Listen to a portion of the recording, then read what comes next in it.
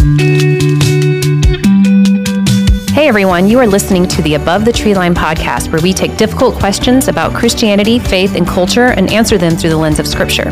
You can listen on your preferred podcast platform or watch online at youtube.com/Austin Christian Fellowship. If you'd like to submit a question for us to address, you can do so at acfellowship.org/podcast.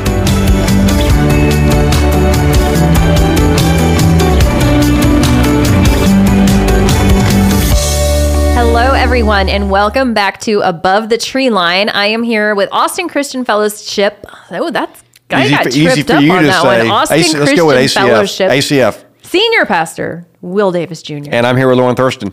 And I am Lauren Our Thurston. friend. Hello.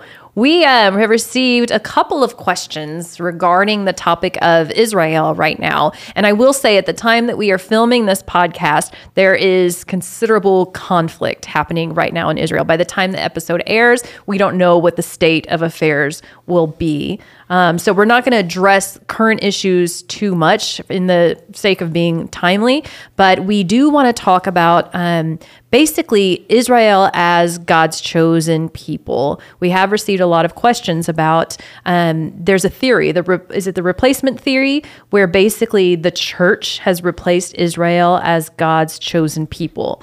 Because the point of view is the Jewish people in the Jewish faith do not accept Christ as their Messiah. The church does. Therefore, is the church now God's chosen people because the Jewish faith has rejected them? Which one of those you want me to do? That was like 17 questions. Can we start, because we'll probably air this soon enough, we prayed before we came on with you guys about this nation, Israel, and what's going on over there. And even if it's over, it's their 9/11, and it's the worst loss of life since the Holocaust at the hands of somebody else. So it's not going to be done. No. And we grieve that. That's a horrible. The more you get to know Scripture, the more I've been to Israel, and I remember pulling in from Tel Aviv, driving the 30 minutes over the hill into Jerusalem, and you see the sign, Jerusalem city limits. And I was a college kid, the weirdest feeling that I was home. Wow. I'd never been there in my life. And that's instilled in us as believers. And so I just want to get that out, that we grieve, we're praying, we're asking for God to bring justice, for him to put his feet on the top of the Mount of Olives and declare this thing over. He will one of these days. Anyway, so where do you want to start, sis? When will he? No, no, that's not a different it. No, episode. that's a different topic. So not is Israel, are the Jewish people still God's chosen people? 100%. God doesn't break up with us. This is the deep discussion of Romans 9, 10, and 11. And there is clearly a season of Gentiles that the door has been opened. But you've got to keep in mind, Israel goes back to Genesis 11, when God tapped Abraham and said, let's go make a nation. And Abram, and then in chapter 12, gave him a covenant and said, I'm going to create a nation from scratch and reveal myself to the world through it. And then send a blessing to all the nations of the earth through this one nation. And so there was a nation that basically did not exist, that God brought a foreigner in and created a nation, gave him a land, so that the whole world might see who God was, and ultimately the promised one, the Messiah, might come. That's Israel's history. You know, we're all sitting here richer today because of the legacy of the nation of Israel. They are, and they always will be, the chosen people of God. America is not the chosen people of God. Israel is. We're going to be living in New Jerusalem, not New Austin. Right. So it's a rich heritage. Jesus was a Jew. His disciples were Jews. His original followers were all Jews. It took a minute for it to get to the Gentiles. We can talk about that. But yes, God doesn't break up with us. He doesn't renege on his promises. He's faithful when we're faithless, the Scripture says. And there are many Jews who have come to Christ. But you're right. As a whole, the nation currently, the religious group known as Judaism, has missed Christ as the Messiah. And I think that we need to clarify that, because a lot of people, when we say Jewish, we're talking about people who recognize the Jewish faith. They practice Judaism. But then there's also kind of like the ethnicity, like being Jewish, like by descent, by birth. Or just culturally. And culturally, yes. And maybe you don't practice Judaism, but you... That's more of who I know. I know some folks that they practice Judaism, but the more people that I know, I used to work out at the Jewish Community Center here in Austin a lot, and most of the people that go there identify with Judaism as an attraction to Israel, an ethnicity or cultural thing. It's really not religious. Some attend synagogue, most did not. Yeah. Or it was just a thing they did, like Christians that go to church on Easter and Christmas just because they're supposed to. There's some of that, but there are many people in our country today who would say they're Jewish, but they don't really practice. I led a guy to Christ one time here at ACF who was an agnostic Jew, which to me felt like an oxymoron. How can you be an agnostic Jew? Well, he just didn't. It was ethnic for him, and not religion. There's a lot of that out there. Yeah, and I think we need to be careful because you hear a lot of people saying, especially people who support the replacement theory, they say that the Jewish people rejected Jesus, but Jesus' disciples, like you just said, were Jewish. Jesus was Jewish. So we can't make a blanket statement. You can't say that the Jewish people, I mean, a lot of people rejected Jesus. Romans rejected Jesus. People in America reject Jesus. So I guess then my next question would be, if Jesus and all of his followers were Jewish, at what point did they become Christian? Well, they became Christian. You can be a Christian Jew. I started to say you could be a Christian Aggie, but I'm not sure that actually... No, you can't. Okay, never mind. We need an Aggie in the room. Sorry, guys. Send all letters to Lauren Thurston at acfellowship.org. Go Texas! They never stopped being Jewish. They never stopped being Jewish. That's why Paul was so careful to honor the law when he would go into the temple, to not offend the Jews, because he wasn't trying... To him, the issue wasn't Judaism. The issue was the Messiah has come. Jews, recognize your Messiah. So Paul was so careful to honor the codes and laws of his day because he wasn't trying to throw out Judaism. He saw Judaism fulfilled in Jesus. So it isn't an either or. They stopped being Jewish and they became Christians. They found in their language, they found the Messiah to fulfill the heart of every Jew. They were always Jews. And they got baptized in the Holy Spirit, and now they were Spirit-filled Jews, but they never quit being Jewish. And remember, the name Christian came in later from Antioch, decades later. So they were disciples of the Lord Jesus, and it wasn't in conflict with their Judaism. Remember, Jesus said, I didn't come to throw out the law, I came to fulfill it. Yeah. So in the early church's mind, there wasn't a conflict.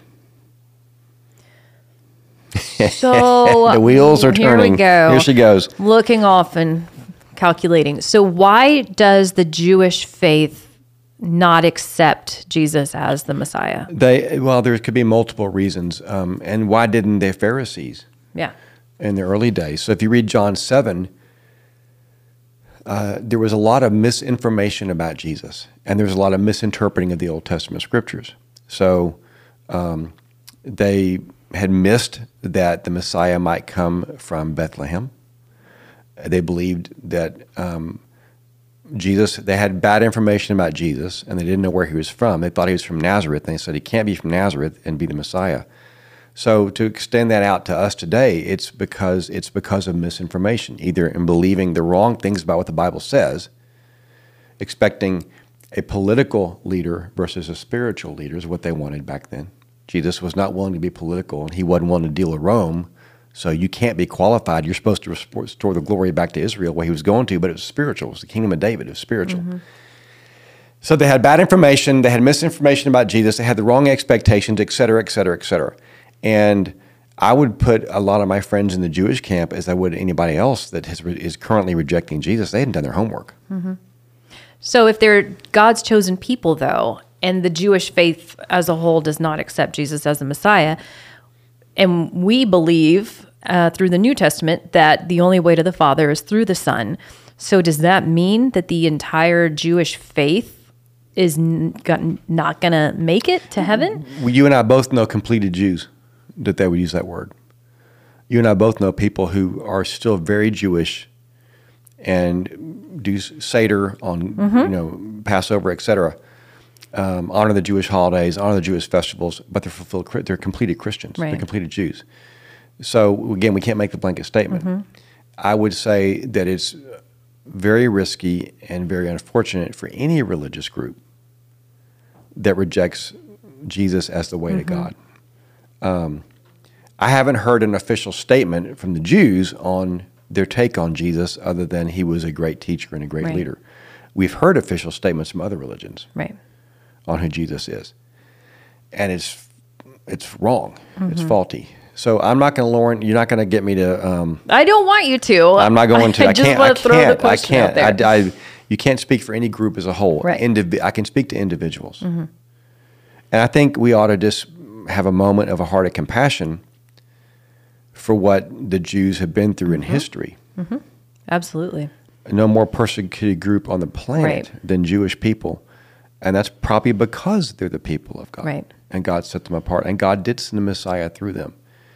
And where there's confusion, we need to pray and evangelize and talk and be good, well-versed enough in the Old Testament to say, Jesus came to fulfill the law, and help me understand why you can't see how he did this. Again, there are many people, I can't speak for Jews, there are many people who reject Christ because they don't want him to be the Messiah, because his demands on your life are too great. If I can find a Messiah, and I'm not saying this is all Jews, but if I can find a Messiah who will leave me alone and just grant me a pass to heaven, I may be in. But many people reject Christ because they don't want to deal with what he requires of you. I don't want a Lord.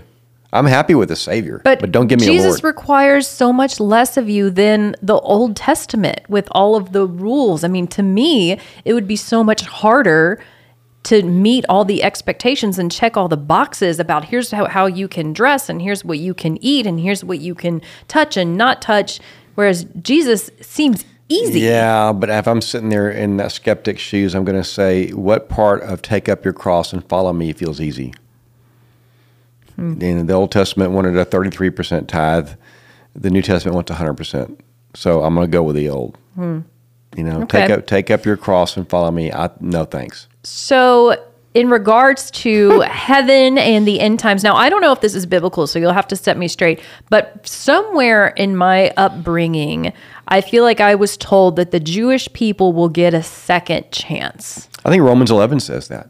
Okay, what does it say? That don't be arrogant, because if God was able to graft in Gentiles into that tree, the olive tree, which is his family, he can equally graft in again the Jews, and he will. So right now, I think that the promises of Israel apply to the church. But again, we're going to be the people of God in heaven, in that New Jerusalem. And that's going to be made up of everybody. And I don't know what I believe fully, Lauren, about the 144,000 mentioned in Revelation, 12,000 for each tribe, if that's a symbolic number, if it's a representative number. But there's something that's going to go on in history that hasn't happened yet to redeem some of the lostness of the nation of Israel as a nation and the Jewish race. And that's God's prerogative to do that. I don't know that I understand it all. It will clearly involve the blood of Jesus covering them. But I think what Romans 11 says is, hey, Gentiles, don't be too arrogant here. You're only grafted in because the Jews went first. And he can graft them back in, and he can always take you out. So he's like, be humble, because you're only here because of the Jews. So I have this verse from Romans Come also. on. It says, of course you do. And so all Israel will be saved. As it is written, the deliverer will come from Zion. He will turn godlessness away from Jacob. And this is my covenant with them when I take away their sins. So this says all Israel will be saved. I think it means God's people, the church. I don't think he's talking about Jews specifically, every Jewish person. I think we are currently Israel, spiritual Israel. We're in the age where the church, the promises apply from Israel to the church. But there's a caveat that I think is in Scripture, that there's more going on with the Jews than we know, because they're the people of God, and it's God's prerogative. But I think what Paul is talking about is the Jews and Gentiles who have chosen to follow Jesus. That's the Israel he's talking about. You and I are part of Israel. which is why our hearts are supposed to break when something happens over there. We are the next people of God currently. We are descendants of Abraham, and the promises of Abraham apply to us. That's what he's talking about in Romans 11. And so all of Israel will be saved. Amen. So John 4 says salvation is from the Jews. Was that because Jesus was a Jewish man? Well, it started with Abraham. It goes back to Genesis 12, when God picked a man and said, I'm going to create a nation. Let's go save the world. And he birthed a religion, and he birthed a nation. And that's how far back it goes. It doesn't go back to Jesus. It goes back to Abraham.